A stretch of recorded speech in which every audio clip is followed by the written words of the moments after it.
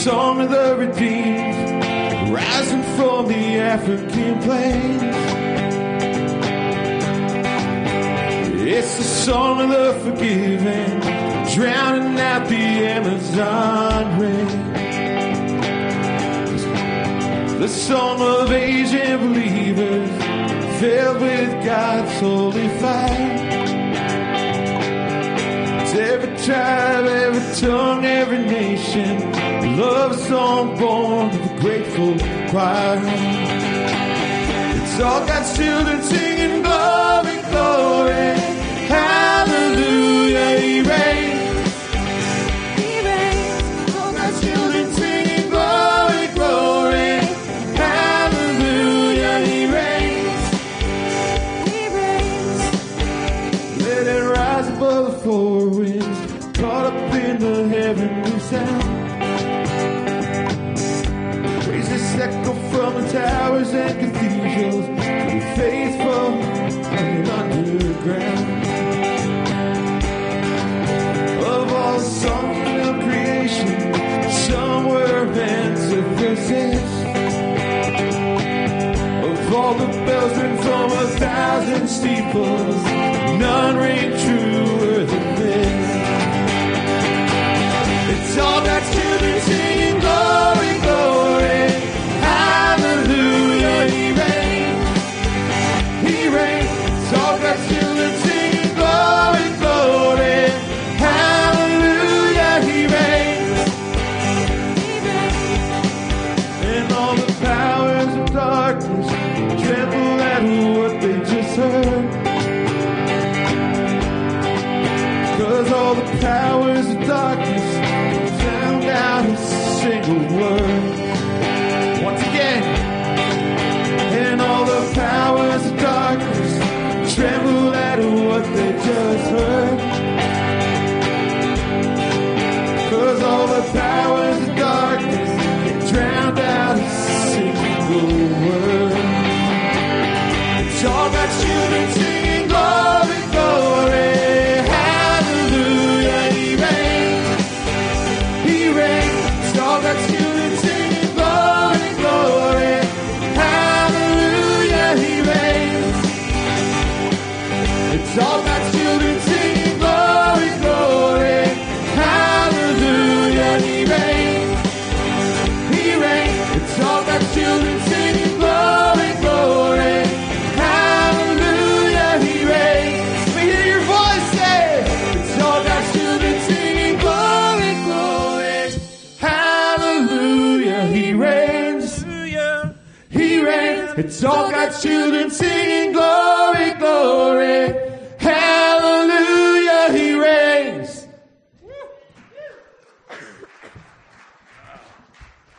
Good morning, good morning, good morning.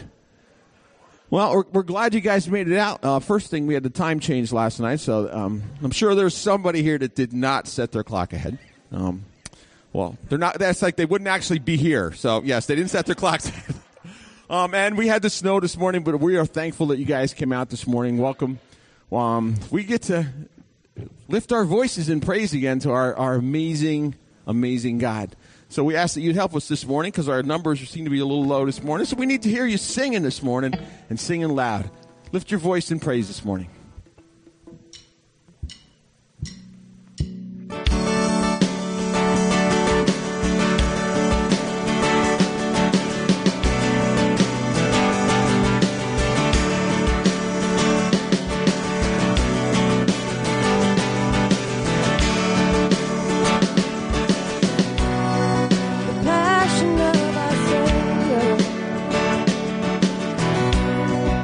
Mercy of our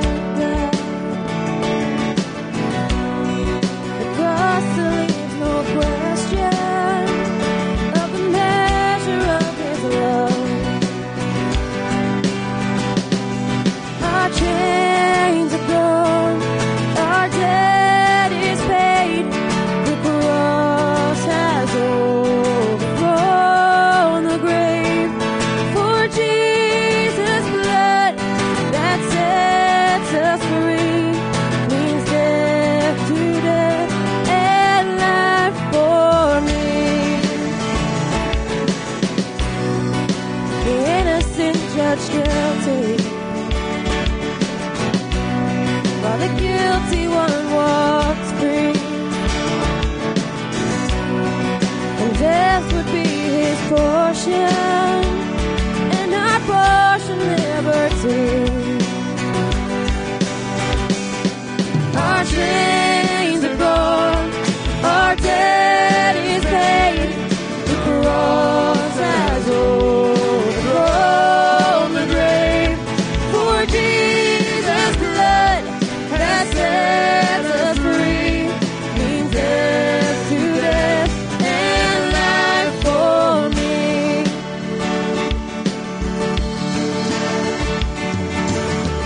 I give my whole life to honor this love by the Lamb who was slain. I'm forgiven, the sinner Savior, crown him forever. For the Lamb who was slain, he is risen. I give my whole life to honor this love by the Lamb who was slain. I'm forgiven, the sinner Savior, crown him forever.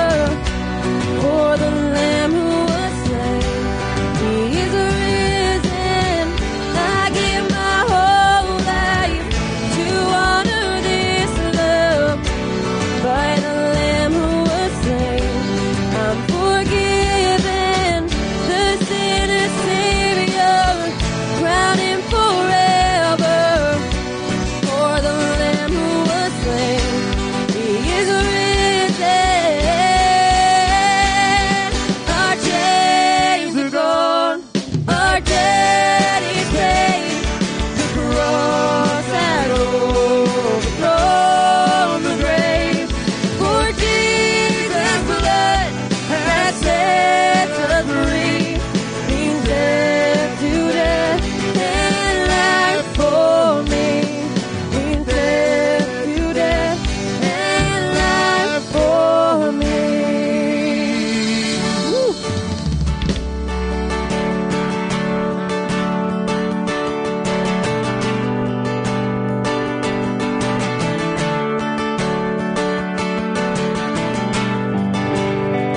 How great the chasm that lay between us, how high the mountain I could not climb.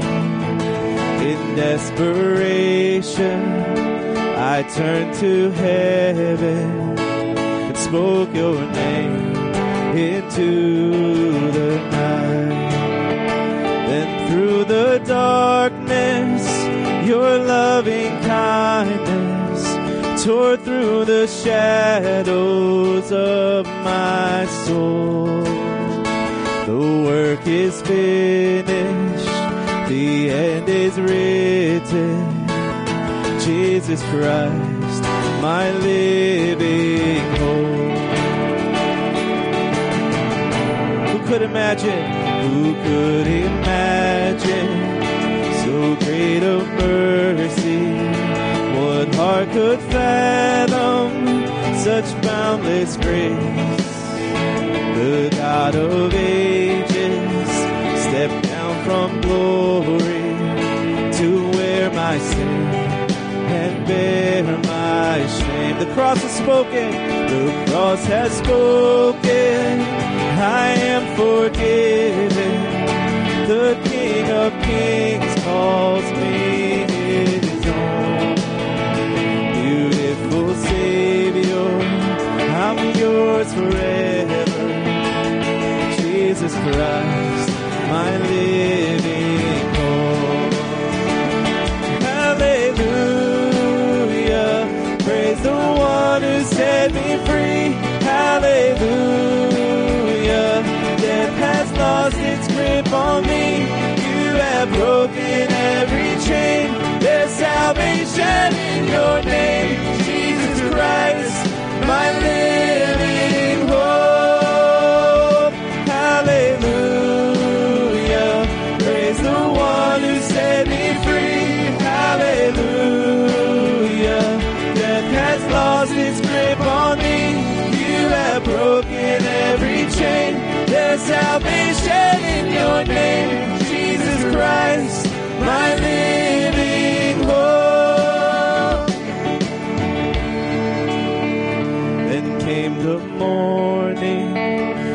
sealed the promise. Your buried body began to breathe. Out of the silence, the roaring lion declared the grave has no claim on me. Then came the morning, that sealed the promise. Your buried body began to breathe. Out of the silence, the roaring lion declared the grave has no claim on me. Jesus, yours!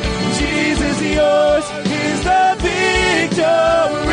Let's lift your voices. Hallelujah. Praise the one who set me free. Hallelujah. Death has lost its grip on me. You have broken every chain. There's salvation in your name. Jesus Christ, my living hope. Hallelujah. Praise the one who set me free. Hallelujah. Death has lost its grip on me. You have broken every chain. There's salvation in your name. Jesus Christ, my living hope. Jesus Christ, my living hope. Oh God, you are my living hope.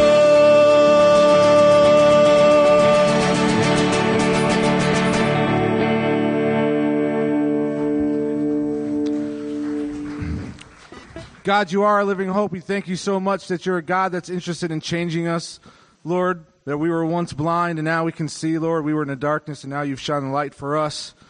We thank you for your Son, Lord. We thank you for the gift that happened at Calvary. We thank you for the access we have to you through the shed blood of your Son, Jesus Christ. We're so thankful for your nature. We're so thankful that you're the type of God that didn't leave us where we were in the filth and the muck, Lord, that you called us out, that you made it so there was no power over sin anymore through your Son, Jesus Christ. We thank you for salvation. We thank you for loving us. And we thank you for changing us day by day, Lord, for sanctifying us. Thank you, Lord. Kingdom kids, you guys are dismissed.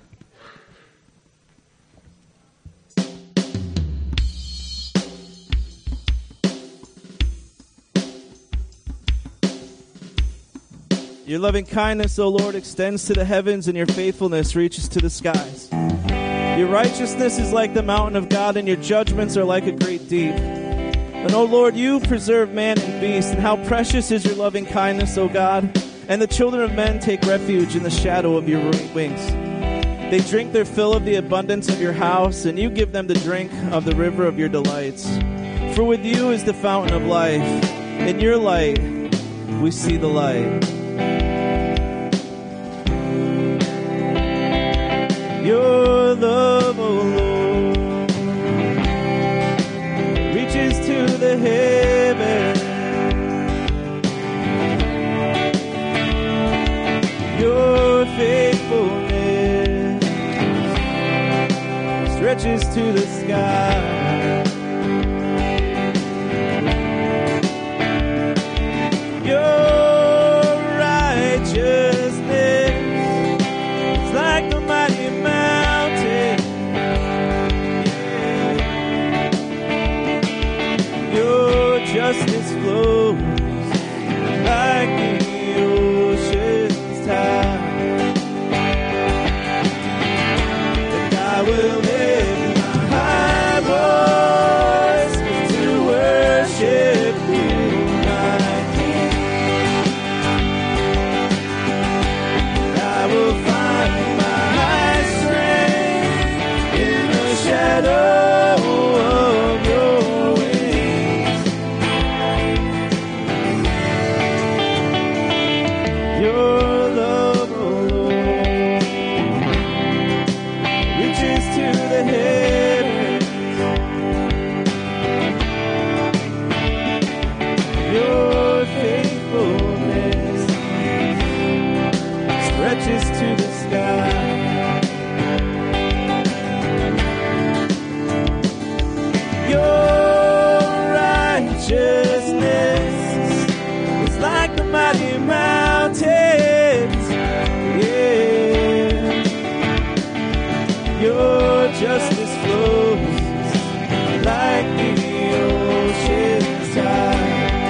rest of their voices.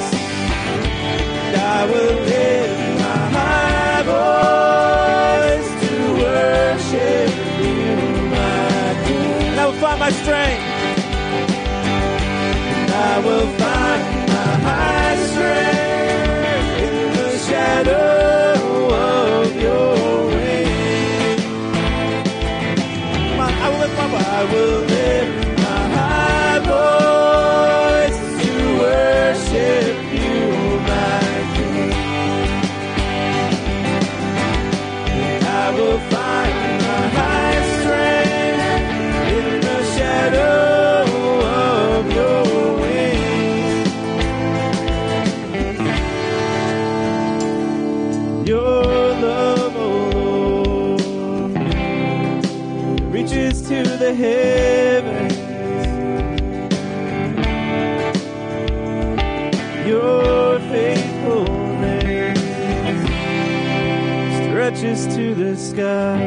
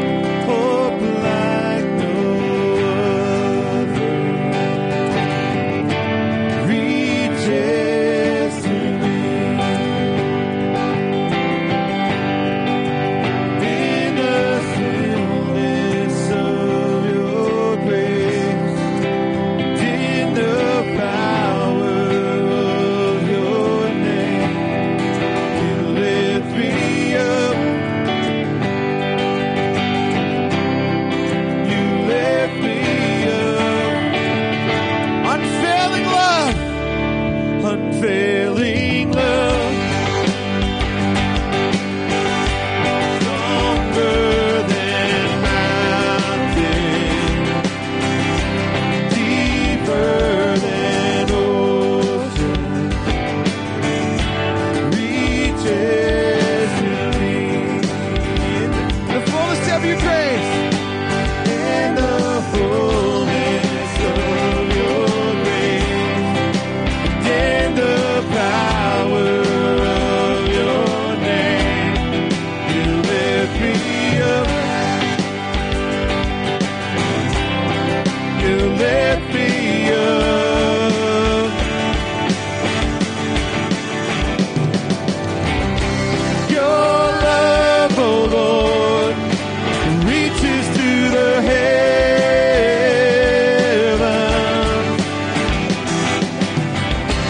Your faithfulness reaches to the sky.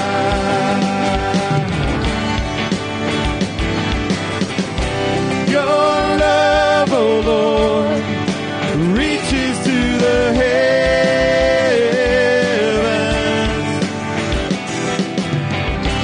Your faithfulness reaches to the sky.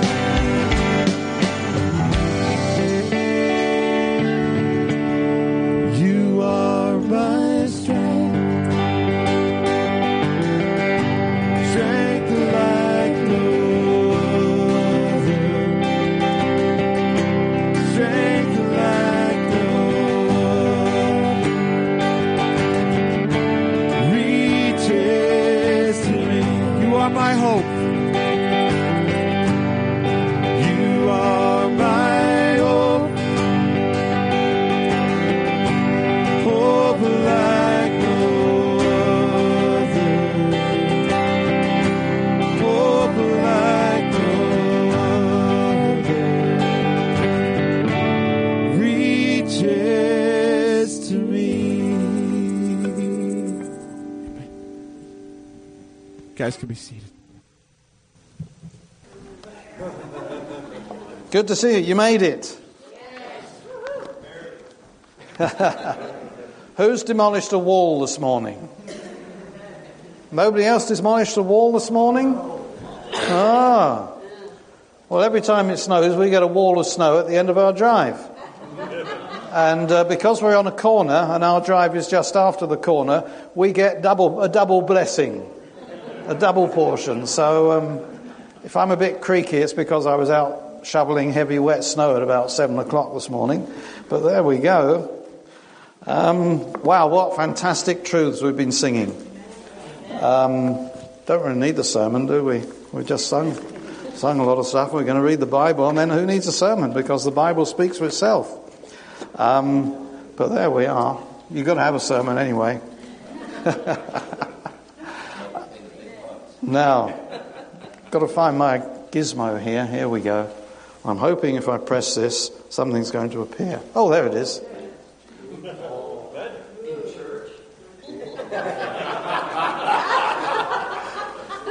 Well, now, every good sermon has to have reference to films in this church.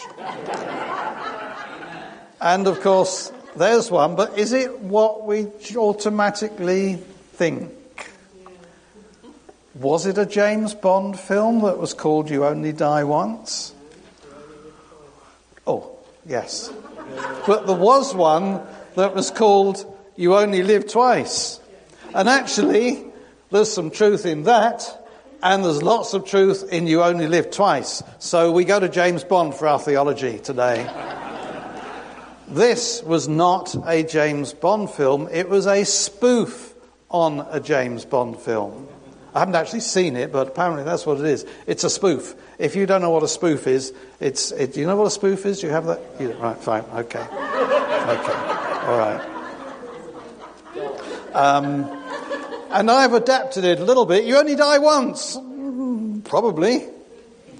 If your name was Lazarus, you might question that. You only die once. I'm going to read from John chapter 11. And I'm going to read the story of Lazarus. Now, it's quite long, but I'm going to read it. And I'm not going to miss bits out. And if you're familiar with it, just let it wash through your heart and mind again.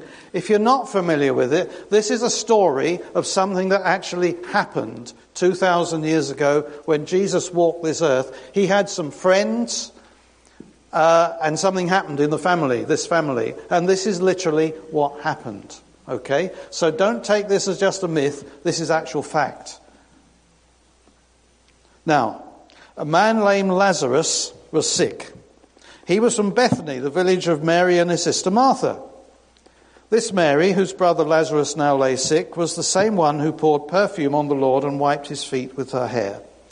So the sisters sent word to Jesus, "Lord, the one you love is sick." When he heard this, Jesus said, "This sickness will not end in death. No, it's for God's glory, so that God's Son may be glorified through it." Now Jesus loved Martha and her sister and Lazarus. So when he heard that Lazarus was sick, he stayed where he was 2 more days. And then he said to his disciples, "Let's go back to Judea." "But Rabbi," they said, "a short while ago, the Jews there tried to stone you, and yet you're going back?" Jesus answered, "Are there not 12 hours of daylight? Anyone who walks in the daytime will not stumble, for they see by this world's light. It is when a person walks at night that they stumble, for they have no light." After he had said this, he went on to tell them, "Our friend Lazarus has fallen asleep, but I'm going there to wake him up." And his disciples replied, "Lord, if he sleeps, he'll get better." Jesus had been speaking of his death, but his disciples thought he meant natural sleep. So he told them plainly, "Lazarus is dead. And for your sake, I'm glad I wasn't there, so that you may believe. But let us go to him." And then Thomas, also known as Didymus, said to the rest of his disciples, "Let's go also, so that we may die with him." I love Thomas. Always a skeptic, pour cold water on everything. But he believed eventually. Sorry, that's not in the text. On his arrival, Jesus found that Lazarus had already been in the tomb for 4 days. Now Bethany was less than 2 miles from Jerusalem, and many Jews had come to Martha and Mary to comfort them in the loss of their brother. When Martha heard that Jesus was coming, she went out to meet him, but Mary stayed at home. Lord, Martha said to Jesus, if you had been here, my brother would not have died. But I know that even now God will give you whatever you ask. Jesus said to her, your brother will rise again. Now this passage gets me because it's truth. It's not sadness, it's hope, and it's truth, and it's real. So you'll have to pardon me if I lose it. Martha then said, I know he will rise again at the resurrection at the last day. Jesus said to her, I am the resurrection and the life. The one who believes in me will live, even though they die. And whoever lives by believing in me will never die. We'll untangle that stuff in a minute. Do you believe this? Do you believe this? Yes, Lord, she replied. I believe that you are the Messiah, the Son of God, who is to come into the world. After she had said this, she went back and called her sister Mary aside. The teacher is here, she said, and is asking for you. When Mary heard this, she got up quickly and went to him. Now Jesus had not yet entered the village, but it was still at the place where Martha had met him. When the Jews who had been with Mary in the house comforting her noticed how quickly she got up and went out, they followed her, supposing she was going to the tomb to mourn there. When Mary reached the place where Jesus was and saw him, she fell at his feet and said, Lord, if you'd been here, my brother would not have died. When Jesus saw her weeping, and the Jews who had come along with her also weeping, he was deeply moved in spirit and troubled. Where have you laid him? He asked. Come and see, Lord, they replied. Jesus wept. Jesus wept. Then the Jews said, see how he loved him. But some of them said, could not the one who opened the eyes of the blind man have kept this man from dying? Jesus, once more deeply moved, came to the tomb. It was a cave with a stone laid across the entrance. Take away the stone, he said. But Lord, said Martha, the sister of the dead man, by this time there was a bad odour, for he's been there for 4 days. And then Jesus said, did I not tell you that if you believe, you will see the glory of God? So they took away the stone. And then Jesus looked up and said, Father, I thank you that you have heard me. I knew that you always hear me, but I said this for the benefit of the people standing here, that they may believe that you sent me. When he had said this, Jesus called in a loud voice, Lazarus, come out. The dead man came out, his hands and feet wrapped with strips of linen and a cloth around his face. And Jesus said to them, take off the grave clothes and let him go. Wow. Now, I know that was long, but it's fantastic truth that we're going to ponder over this morning. Let's just pray. Lord, we've been singing about you being the author of life. We've been singing about you taking our death, bearing our shame, wearing our sin. And we've been declaring that death has no longer a hold on us. And we thank you that that's true. Help us as we unpack that this morning. Help us as we try to apply this to our lives, to see you afresh. Lord, we want to go home inspired, encouraged, fed spiritually, and glorifying you. Speak to us this morning, we pray, in Jesus' name. Amen. So, I want to relate what I'm going to say about Lazarus, I'll pop that down there for a moment, to the book that we're studying in the home groups. If you're in a home group, you may have been studying this book, Emotionally Healthy Spirituality, and the boss has referred to it for years and years and years. So we're all familiar with it. We're just about getting the title on our tongues, Emotionally Healthy Spirituality. And the home groups are going through this. And one of the concepts that we come across in this book is the concept of the wall. Now, I'm not talking about a wall of snow. And we're not talking about the wall that may or may not be built on the border between the USA and Mexico. This is nothing to do with that, nothing to do with politics, so disclaimer, okay? Don't jump up and down about political comments because there aren't any. It's not that wall. It's a metaphorical wall. And the wall when we speak of it metaphorically, is something that comes along in our lives that's probably unexpected and probably unpleasant. We're going along, life is reasonably peaceful, and then wham, something hits us. It might be death. It might be sickness. It might be divorce. It might be redundancy. It could be a health thing. It could be a breakup of a relationship. It could be the kids moving out. Although that's slightly not quite the same thing. Normally, when we think of the wall, we are thinking of adverse circumstances that hit us because we're in a fallen world. Okay? That's what we're thinking about. So then when we talk about the wall, we're talking about loss. And one of the products of loss is grief. Usually we refer to grief when we're talking about people who have died, and that is true. But grief is also a response to any other form of loss. It could be a loss of income. It could be a loss of status when you retire. You are no longer Sir whatever, or the boss, or the manager. Who are you? You've lost that status. Who am I? It's loss, grief. So we're just going to try to apply it to things that happen in life and see what we can learn from this story of Lazarus and Mary and Martha.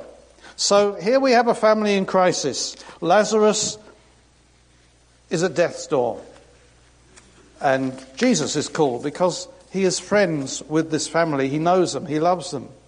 Now, one of the most important things to remember at the beginning of any consideration of things that go wrong, suffering that we undergo, is that there is a factor X.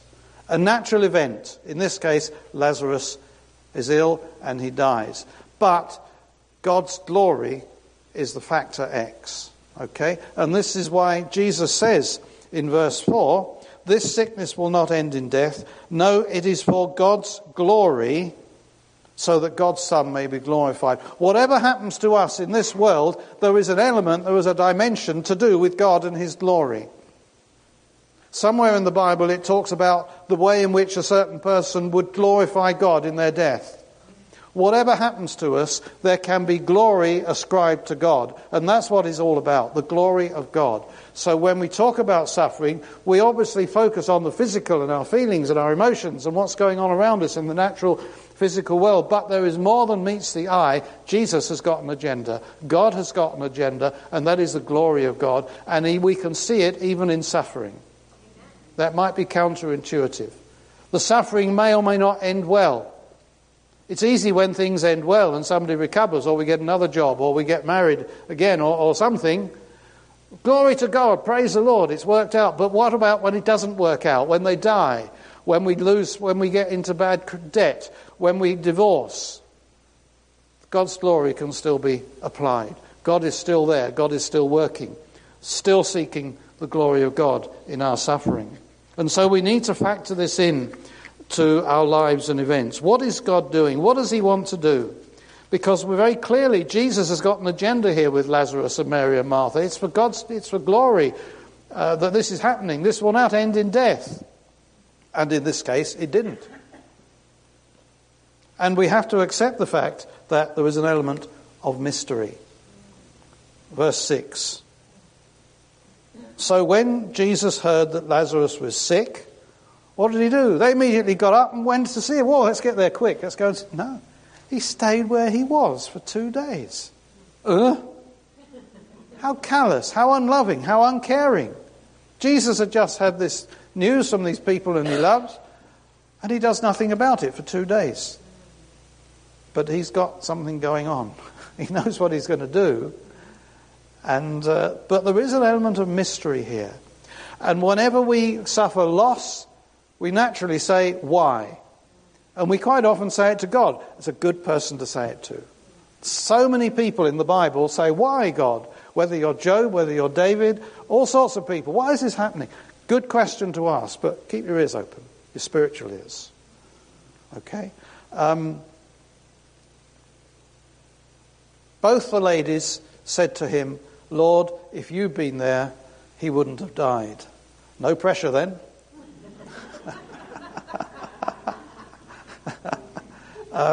But the sense that I pick up from this is not an accusatory, why weren't you here? How dare you allow us to suffer like this by losing our brother? To me, it's more of a love thing. Oh, Lord, if only you'd been here, you could have spoken into his life. And, of course, Jesus thinks, okay, just stay tuned. I'm going to. But sometimes there may be that sense of, oh, goodness me, where's God in this?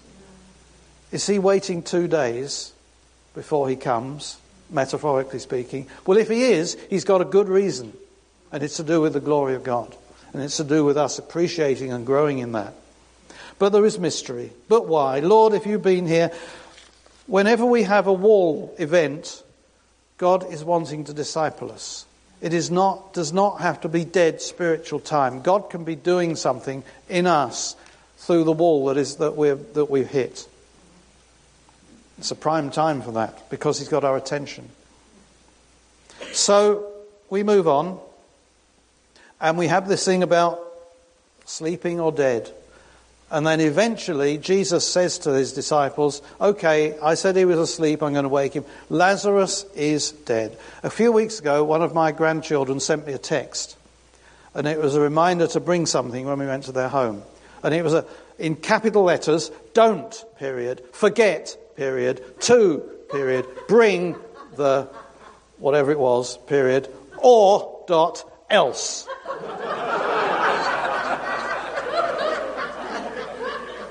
To the old fogies. I speak, quite true. And she was just wanting to emphasise that she wanted us to remember something. Actually, it's a good job she said that, because otherwise we probably would have forgotten it. Because we're old fogies and we do things like that. As you get old, the old grey cells, they disappear. And here is Jesus saying, Lazarus, period, is, period, dead. Verse 14. Now, here, Mary and Martha, I know he's not with Mary and Martha at this precise moment, he's with his disciples. But that needs to be applied to Mary and Martha. I'm really sorry, Mary and Martha. It is stark, it is final, it is painful, it is non-negotiable, it is brutal, it is unavoidable, but it's essential that you take in the fact that Lazarus is dead. And when you come to a wall, we need to hit that wall head on, because it's dealing with reality. It's a crucial stage of going through the wall. Lazarus was not just asleep, he was dead. Okay, something special happened. But when we hit walls, do we sometimes try to gloss over them, minimize them, explain them away, fool ourselves that it really isn't that bad?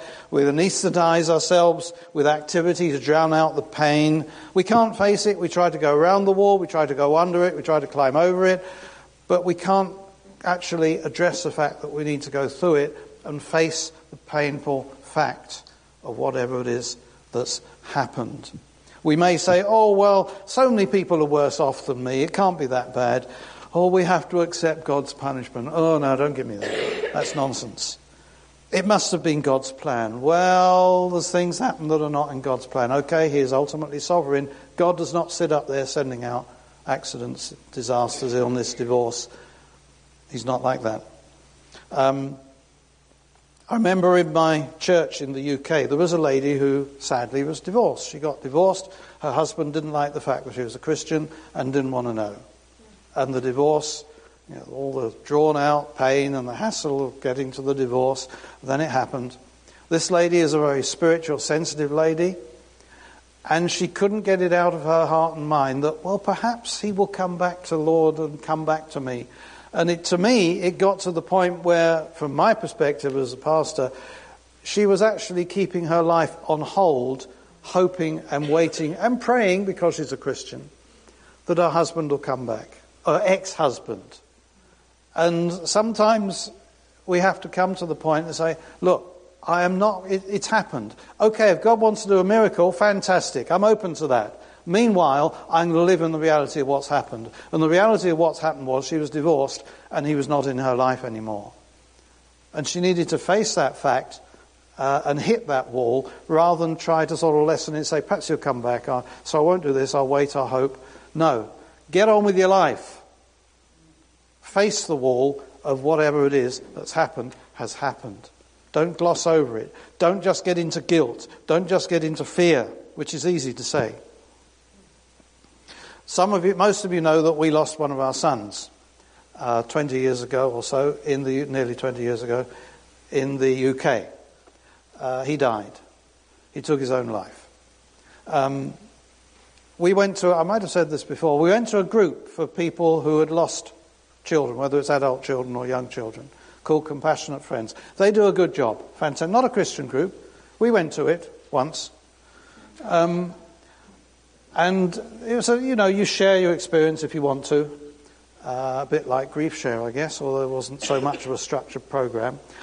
And it became obvious that a lot of the other people who were there were trying to cling on to some sort of ongoing relationship. Oh, I go in their room and I feel that he's there. Or when I go climb up a mountain, I can feel this presence of my son or my daughter or my husband or my wife. Or when I hear the birds singing, I think, oh, there she is. It's almost as if they're sitting on my shoulder.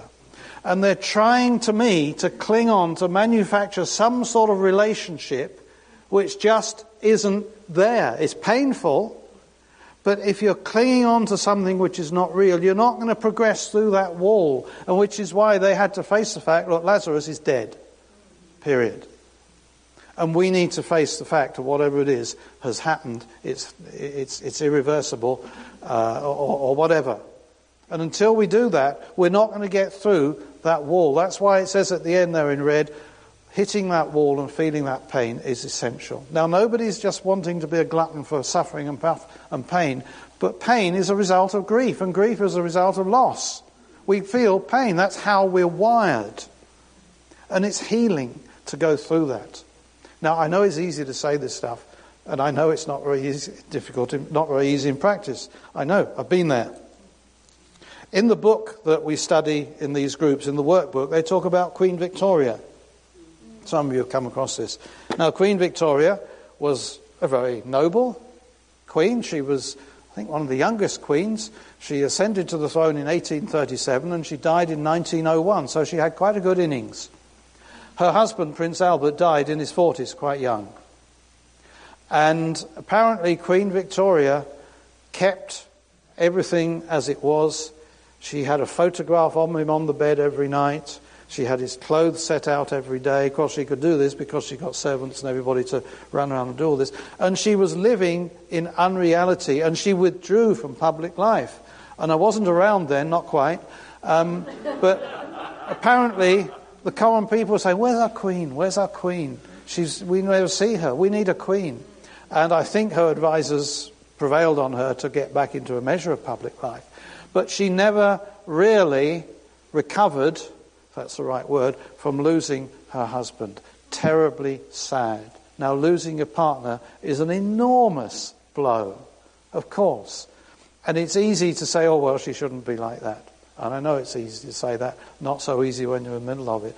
But for some reason, she couldn't let go. She couldn't let go.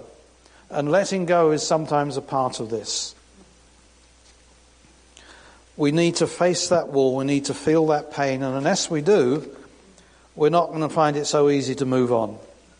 So part of life is embracing loss and pain because it's part of our life. It's part of this creation that's fallen. It's not easy, it's not simple, it's not quick, but it's important. And so when Jesus said Lazarus is dead, that's a really significant statement. Now, Jesus said he'd fallen asleep. And then so the disciples said, oh, well, he'll wake up again. No problem. No trouble. So then, why did Jesus deliberately mislead them? That's one of the questions I want to ask. Why did Jesus say he's fallen asleep, and knowing that the disciples are going to misunderstand? Well, Lord, why didn't you just let them have it straight on? I don't know. I'm sure our boss here was got half a dozen answers because he knows everything. But us poor Brits are a bit, we're struggling here. But then Jesus talks about this. I am the resurrection and the life, because he'd just been told, oh, I know he will rise at the last day. There was a belief in resurrection amongst the Jews, the Pharisees, and some of the Jews. But then Jesus said, I am the resurrection. I am the resurrection and the life. It's, it's not something out there. It's here. You're looking at it. You're looking at me. With me, there is resurrection. With me, there is life. Stay tuned for a few more years and you see how it's going to work out. I am the resurrection and the life. And anyone who believes in me will live even though they die. But if you believe in me, you'll never die.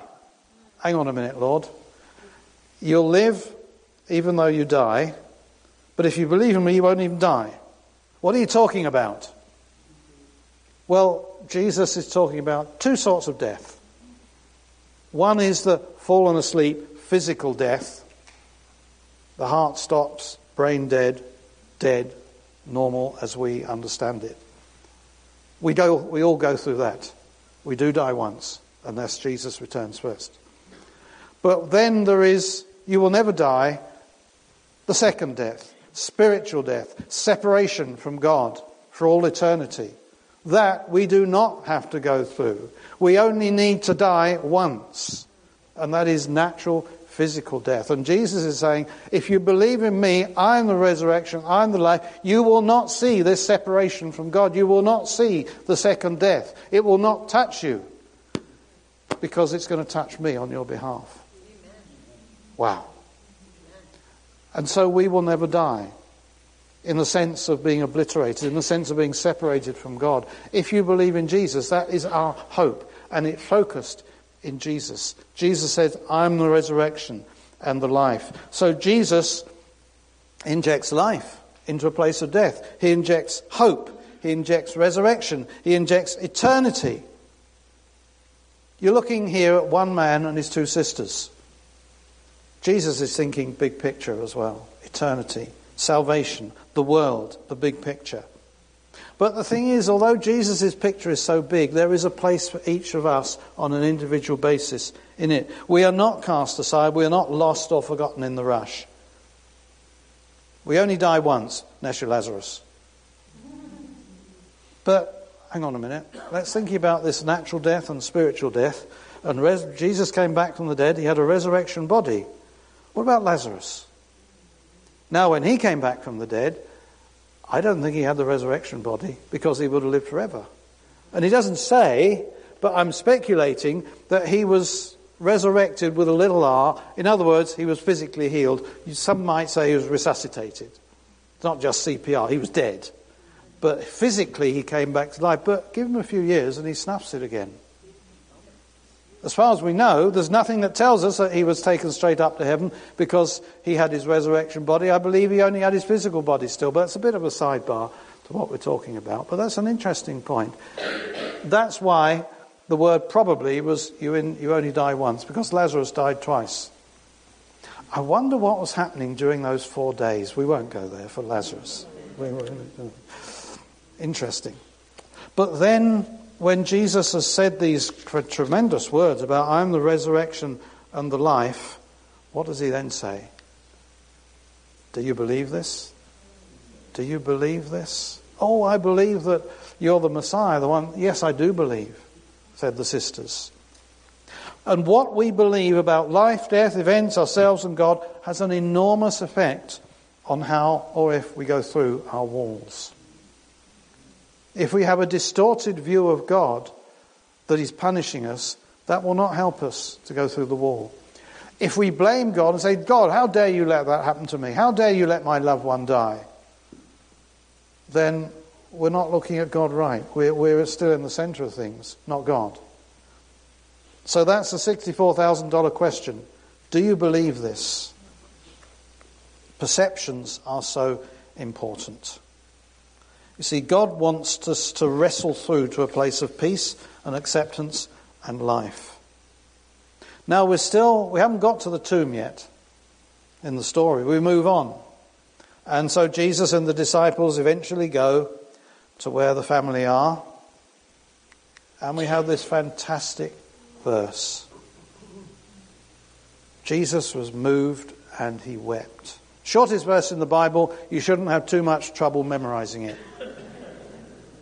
But try to get the truth of what's behind that, the context, what's going on. Hang on a minute. Why did Jesus weep? Because weep indicates sorrow and pain, but he knew what he was going to do. He knew it was going to end all right. He's about to get Lazarus out of the tomb. Yeah. So we can only speculate. But my speculation is this. Jesus was the one through whom this world and people were created. It was all good. And when he made Adam and Eve and the creation, it was very good. But here is Jesus walking amongst this creation that he was instrumental in bringing into being, which has been degraded, which has been afflicted with sin and death and disobedience and alienation. And I wonder whether he was just overcome because he knew what it should have been like in the first place. He knew what it was like before sin entered and infected everything. And I wonder whether this was part of it as well. And seeing the hearts of these poor people having to suffer grief which was never intended. I wonder whether that was something to do with why it moved him so deeply and he wept. That's speculation. It's not in Scripture. If it's not in Scripture, we can speculate, but hold it lightly. You may have other thoughts. That's absolutely fine. Well, that's my 2 cents worth or halfpenny's worth. Jesus was perhaps overcome with the bigger picture of the fallen creation. Yes, he knew he was going to redeem it, but to see the pain that was going on all the time broke his heart. That's our God. That's our God. The God who is moved and who weeps. When we weep, Jesus weeps. He entered into their suffering. He's not changed. He may not be physically present, but he's still the same. When we're at the place of loss or death, Jesus is there. I've proved that in my own experience. He is there in a special way. I've proved for myself, I can't prove it to you, but when there are extenuating circumstances, God takes extraordinary measures. And I experienced that around the time of our son's death. Maybe some of you had through grief and loss, whether it's death or some other war. God is there with you. And even when we cry out, why, where are you? There's something of God's presence there. There's something of God's glory to be seen. So they go to the tomb. Take away the stone. But Lord, natural response. And Jesus has to remind her, did I not say that if you believe, you will see the glory of God? Just a gentle, hang on, I know what I'm doing. Do we trust God with our walls or not? Do we trust God with our walls? Could I envisage letting go of this and just giving it to God and say, God, what is for your glory in this? Because that's what I want. I wonder. Do we trust God or not? Is our God the one who weeps with us or who stands in judgment? So Jesus says, take away the stone, and they do that. And then he calls Lazarus out. Lazarus, come out. Now, silly to say, but Lazarus had a choice. I was a bit stupid. Who's going to sit there? But he could have said, well, okay, Lord, I'm quite happy here. It's quiet, peaceful. Now the stone's gone, I can see out, see the view. No, thanks, but no thanks. Nah, it's crazy. But there's a challenge, metaphorically speaking. There may be a time when God says to you, come out. Move on. I've got something for you. I want to do something here. Are you listening? Are you up for that? You have a choice. And metaphorically, sometimes because it's so scary, perhaps we tend to stay in the place of metaphorical death rather than stepping out in faith into the place of metaphorical life. And Jesus is not the resurrection and the death, he's the resurrection and the life. Jesus is full of life and he imparts that. So, Lazarus, come out. And maybe in our walls we get to a point where God speaks to us. Now this is not, repeat, not, underline, period, the person who comes to you and said, You should have got over that by now. It's 2 years since your husband died. Come on, get yourself together. You should be over it by now. Just don't sock them in the mouth, but I know you want to, and that's very understandable. That's not what I'm talking about. Some people who have never hit a big wall are incredibly insensitive. I think I said this at our home group the other day. There's one rule about grief, and that is there are no rules in grief. And if you're still struggling in 2 years' time, you're still struggling in 2 years' time. And don't let anybody tell you to pull yourself together. Don't let anybody tell you that you should have got over them by now. Get on with your life. Get married again. Try not to sock them on the nose, but just be gracious. And if you have never faced a serious wall, one, you probably will at some time. Two, be very sensitive to people who are in that situation, because it's so easy to say something inappropriate, unloving, uncaring, with the best of motives. You want that. You're so frustrated. Can't they see that they need to step out into life again? What's wrong with them? They've lost their partner. That's what's wrong with them. And that's such a blow. Or it might be a different it might be a divorce. It might be a health thing. Whatever it may be. Be very sensitive to those who are in the middle of a wall. But when you're in the wall, if it's God who in your heart you discern says, okay, next step, move on, change, then, like Lazarus, come out. Might be scary, but come out, because it's God. We have a choice. And remember that Jesus hit the biggest wall there ever was and ever will be. He hit the wall of sin and death and hell, literally. We can only go to heaven because Jesus tasted hell, because the wages of sin is death. And that song, remember that song we sung? He wears my death. And I thought about that. Well, my sin, I think it was, wasn't it? He wears my sin. He bears my shame. It's almost as if Jesus got our coat on, our sin, and put it on himself. He wears my sin. He bears my shame. He did. He took that sin. And so that we might become the righteousness of God. And he gives us a coat, which is his righteousness. So we wear his righteousness. Whoa! That's fantastic. I don't deserve that, because the sin is mine. Yeah, that's our God. That's our God. He's full of grace. He's full of life. He is the resurrection. He is the life. He gets your wall. Okay? He gets your wall. Other people may or may not fully, but God gets your wall. So be very careful to listen for him and see in one sense if you feel he's saying something. He will draw alongside. He will weep with you. And there may be a time when he says, come out. Move on. Not harshly, but he gets your wall. Okay. Life through the wall. I want to read something from the book that we're studying in the home groups. By the way, if you're not in a home group, you're missing something. Have a word with Kathy Nywinning and she'll try and put you in touch with a home group. So they're great fun. The author of our book, who is Peter Scazzero, something like that, quotes a guy called Richard Rohr, R-O-H-R. Now, we all know who Richard Rohr is. We all read his books, so we know the guy completely. And he wrote this. This was particularly with men in mind, but it applies to all of us who hit walls and who go through a fallen life, and we're all doing that.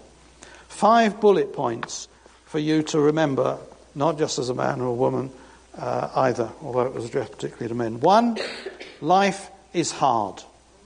We probably don't need to be told that, because we probably are fully aware that there are things which are not very easy. If that awareness hasn't come to us yet, okay, it will. Life is hard. Second one sounds rather strange. You are not that important. This is not God's view of you. This is you in this world, in all human achievement and what you do. You're not that important. You're not the centre of the universe. Your life is not about you. Again, you're not the center of the universe. God is. Okay? And if you think that you're the bee's knees, you're the person who's got to put everything right, get over it. Your life is not about you. You are not in control. Now, some of us might be fully aware of that in different ways. You are not in control. And any way we try to sort of control others or feel that we got this life sussed and everything's fine because I'm managing it well, it won't last long probably. The last one is, sorry? Thanks a lot. Thanks a lot. Sorry. Oh, it gets worse. The last one of these points is you're going to die. Once. You're going to die. All this noble stuff that we want to do and how I want to be a good influence and look what I've done and look at my achievements, and look at my family and look at this car I've got and all this stuff. Whoa, fantastic. You're going to die. You can't take it with you. Perspective. Getting things into perspective. Cutting things, human ambition, human pride, human greed. Cutting it down to size. It's not about you. It's not about you. You're going to die. Once. Physically. And only once physically. So that's just a doorway to the second life. But life through the wall, linked with that, the writer himself lists four things which I've got for you here. This is how Pete Scarazio sees life through the wall, as you perhaps begin to emerge and get through it and rebuild your life. We have sense a greater level of brokenness. You know, all this human pride and stuff, how marvelous I am. Pow! Something hits you. Okay, maybe I'm not that significant after all. A greater appreciation for holy unknowing. Mystery.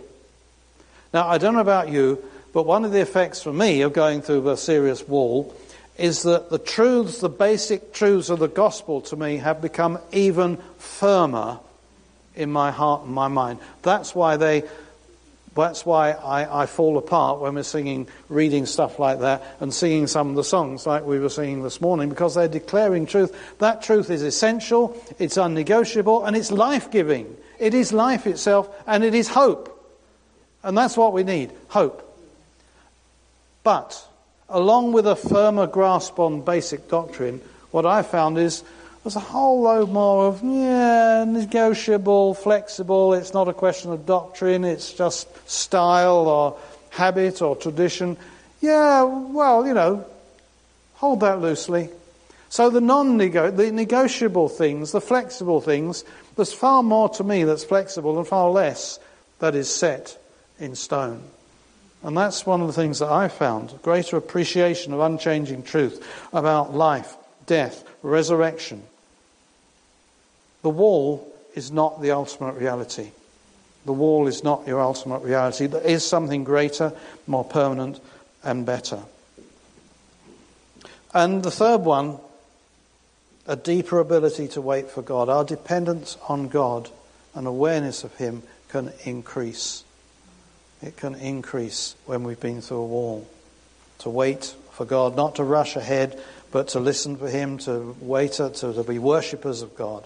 And a greater detachment from the things of this life which don't last, which will go. That's what I mean by that. Things of this world perhaps diminish in significance as things above become more meaningful. Now, you all know probably that I like classic cars. And I have a a British sports car called a TVR, that hardly anybody's heard of, which is rather nice. I like that car. And if I had to get rid of it, I would miss it. But in the end, it's a lump of plastic. It's glass fibre. It's not metal. Well, it's got a metal chassis, but the body's glass fibre. If it has to go, I'll miss it, but it's a car. Perhaps I'll get another one. Because I remember in the UK I had a few classic cars, and I was having to sell some of them, or one of them, because we were moving over here. I'd had to get rid of all of them. Oh, terrible. And somebody said, you'll really miss that car. I hope it goes to a good home. And I said, well, yeah, I don't care where it goes, as long as they give me the money. They can put it in the crusher if they want to, as long as I've got the cash in my hand. They can do what they like. Yeah, it's my car, I've enjoyed it, but I'm moving on. Yeah, I'm not that bothered.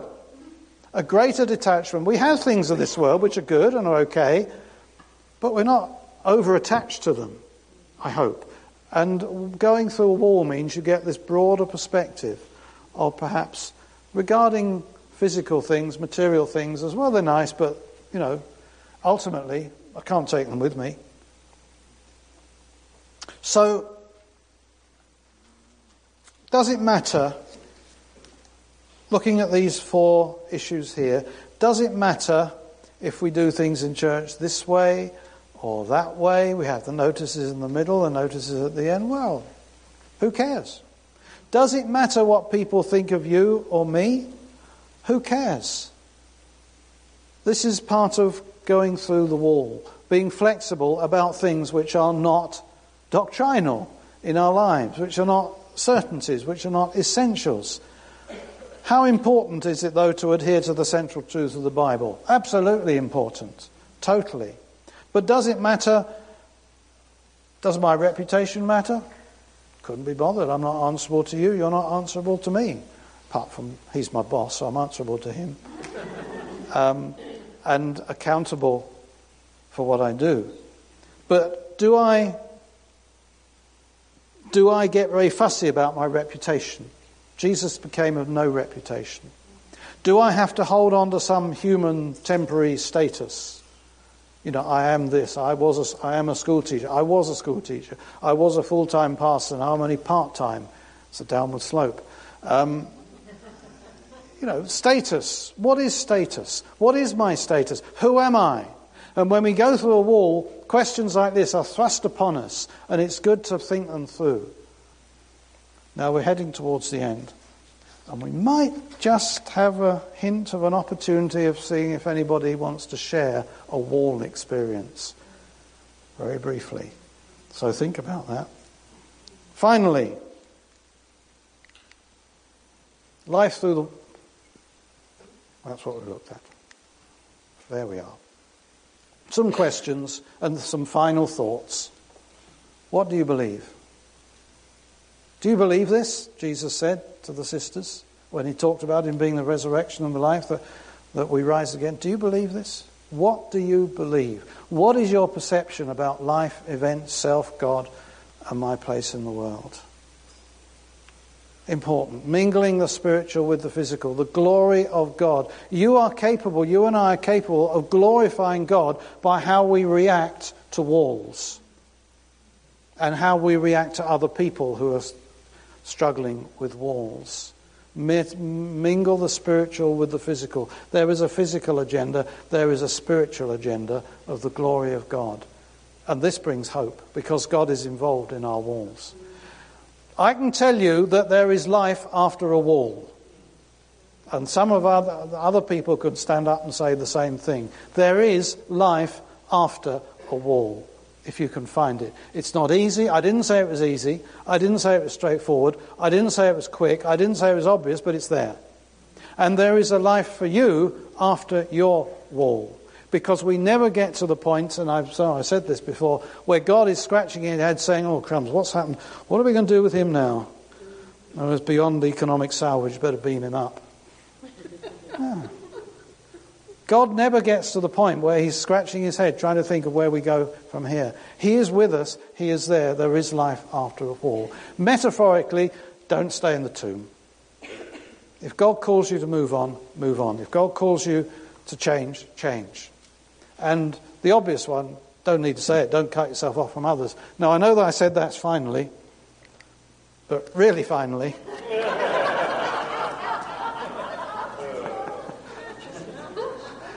There may be times when we have to sit down and say, okay, where am I at with this thing that I did not welcome, I did not want? It's been a pain. I found it very difficult. My life's been on hold. I don't know what's happening. I don't know where God is. Maybe there's time to sit down and say, okay, God, where are we with this? Where are you going? Where am I going? What is my life? Sometimes I believe, and this might seem a bit strange, when we're weak, there can be an element of spiritual oppression, because we have an enemy, and if he sees that we're struggling and are weak and are in pain, he might throw some stuff at us. And if you discern, hang on, there's something going on here, rebuke it, speak against it. You may want to ask other people to stand with you in that. But sometimes we may think, hang on, this is not just physical, there is something spiritual going on here, which is not from God. Share it, pray about it. Battle it. And I like this one, don't be defined by your wall. Okay? When you suffer a wall experience, a very serious one, sometimes like Queen Victoria, she sadly seemed to get stuck into that identity of the grieving widow and couldn't rise out of that. Okay? Now that will have an enormous impact on you, but don't be defined. But I will not be defined by the wall I've been through. It's a big part of my life. It still causes me pain because that's how we're wired. But I will not let it dominate me. I will not be defined by it. And that sometimes requires some talking to yourself about this. Maybe asking others. Yes, it's a big part of me, but it is not the totality of me. That's very important. And the final question, really, reflect again, we've asked is, what sort of God do we have? What sort of God do we have? Is it a God who inflicts us with suffering and doesn't care? Or is it the God who walks with us and weeps, the man on the cross, wearing our sin, bearing our shame? He gets your wall. Now, we've got a few minutes. Sorry, 2? Few. This is totally impromptu. If there is anyone who has been through a wall recently or is going through a wall, and there's one thing that you'd like to share that you have found encouraging in your wall experience, now is the time to stand up and come and share it. You've got half a minute each.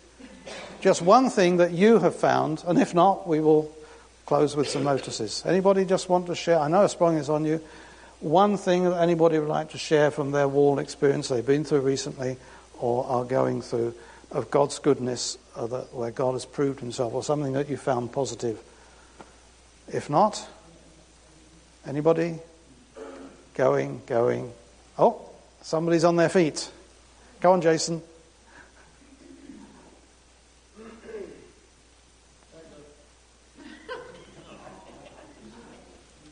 So, at both ends of the wall.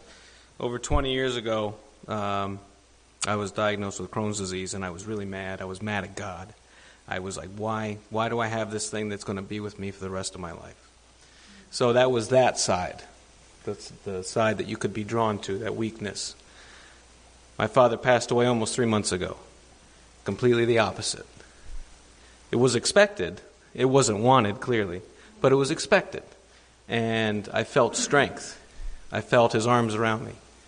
I can't speak for anyone else in my family. I can only speak for what I felt. But to not let it define you like I did 20 years ago. I was just angry. I was upset. I was mad. I held a grudge. Now, through being older and learning, let him control. All the things in that list that you just spoke about, those 5 things in that list of 4. It's so true. And I think you have to go through it before you realize it. Otherwise, you won't. Because I tell my kids, how can you know? If you don't know, you don't know. Until you know, then you'll know. You know?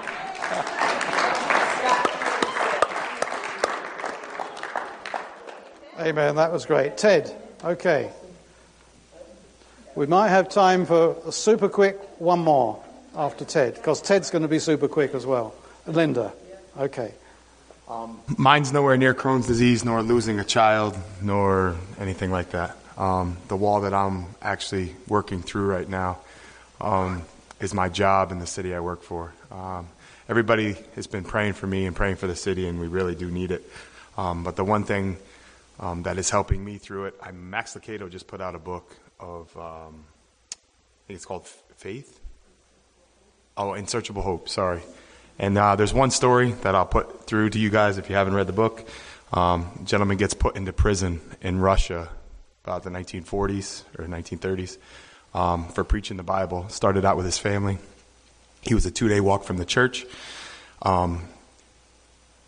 People heard him talking about God, so the neighbors came, and it went from 40 to 60 to 80 to 200 to 400. People couldn't even fit in the house, and the soldiers came in and beat him. And as he was walking out, one of the soldiers, the lady said that you just touched a man of God, and you're going to die. 3 days later, the soldier died. I think that's a God thing. He was put into prison 12 years. Every morning he woke up and sang one hymn. They tried to get him to rebuke God. Sorry, I'm trying to get this through fast. They tried to get him to rebuke God. 12 years later, they got him to say he would because they told him that his family was dead. His family felt that on their heart, and they started praying for him. He literally heard them. He said he heard his family, and he knew they were okay. He went the next morning to sign the thing for rebuking God. He said he wasn't going to do it because he knew his family was fine. They brought him out to kill him in the middle of the prison, and 12,000 prisoners started singing the song that he sang every day. So I have not been put into prison for 12 years. I am leaning on God, and I hope he gets me through this wall. Amen. Thank you. Linda, last one. First of all, I hate being up here, but my heart was pounding really hard in my chest, and Pastor Roy said if that was happening, it was because God wanted you to talk. So anyway, I don't know if I can do it in less than a minute, but I'll try quick. Anyway, my biggest wall I faced was when my brother was murdered. And it took me maybe 3 years to go through that. And going through the murder trial and all the other things just kind of complicated it, and I really fell into a big depression, and I didn't know how to move forward. And it took me a long time to start figuring out, but anyway, to cut it short, God started putting it on my heart that I needed to talk and tell my story. And so I did that. I spoke at ladies' conferences, and each time I was able to put it into words and share it, God healed me a little bit more and brought me a little farther through that wall. And as you know, today I help lead the Grief Share group here at the church, and I just see it as such a success story and how God used my pain and my suffering to reach out and help other people. And it's just, I don't know where I wanted to go with it, but just that, that it's just kind of, I look back, and of course I would never chose that circumstance. I still would rather have my brother here than be here.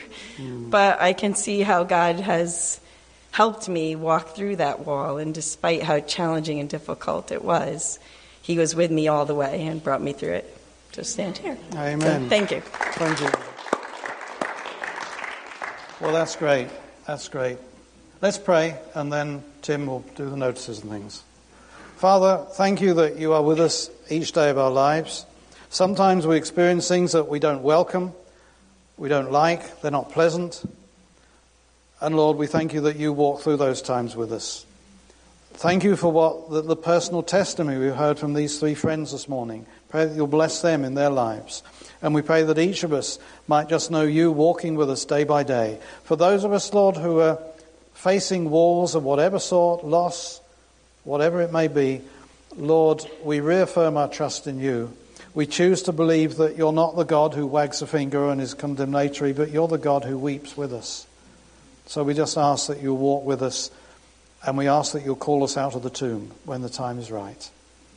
Lord, be with us today. Take us home safely, and may we just glorify you in whatever we do today. In Jesus' name, amen. Tim.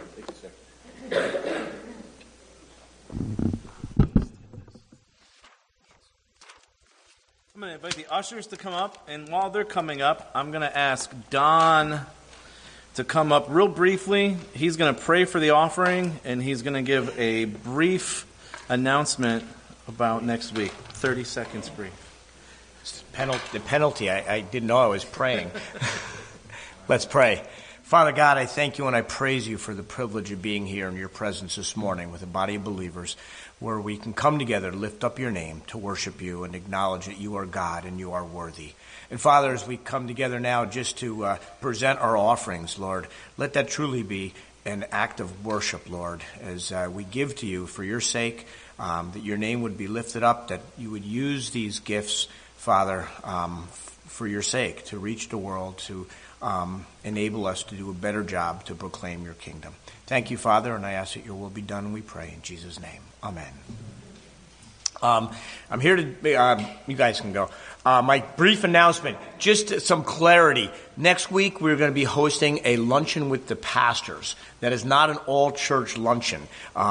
We'd love to have that. We're going to do some of those. But this is for anyone who is part of our, or who has come to our church, even if anybody comes next week for the very first time. If you've been here for a short period of time, you haven't yet connected, you haven't had a time to ask questions, to meet our pastors, for anyone who's relatively new to the church. Some people, we haven't done this for quite a while, so some people may have been here for a year or more. But if you're not feeling like you're part of the family yet, you have some questions about the church, you'd like to know, this is for you. For come together, we're going to meet downstairs right afterwards. We'll have lunch together. The pastors will be there. I think one or two of our elders will be there, and a couple people from our connecting team. It's just an opportunity for you to just get to know us, to find out if you want to be part of this family, or if you've already decided to have some questions answered. As I look around, I see there's not a whole lot of folks who are new this morning, so I count on the rest of you. If you know some of the people who've been new, if you had a chance to connect to them, call them, let them know, encourage them to stay next week. We'll be making the announcement again next week, and pray. We really hope that God will use this. We're so thankful that so many new folks have been coming out visiting, and we want you to feel like you're part of this family, that you belong here, and this is just an opportunity to help you know that. So if you are here, please sign up on the afterwards for that, and if you have any questions, see me or Angela. Thank you. Last couple announcements. Budget forms are still in the back. Reviews are due back by next Sunday. That's the 17th. Kenya, if you're here and you're going on the Kenya trip, it is important that you meet today following the service. Very important. HCS Fish Fry is coming up. That's on Friday, this coming Friday. It's to benefit the school. If you want to order tickets, you can call the school. Tickets are $15 for adults, I think $10 for kids. All the stuff that's up on the thing, that's what you get with it. If you don't like fish and you like chicken, you can get chicken. If you don't like fish or chicken, get the vegetables. So there's something for just about everybody. There's other bulletin announcements in the bulletins. Derek, thank you this morning for reminding us that no matter what our reality is, that God is still bigger. And we invite you back next week. Have a great day. Drive safely.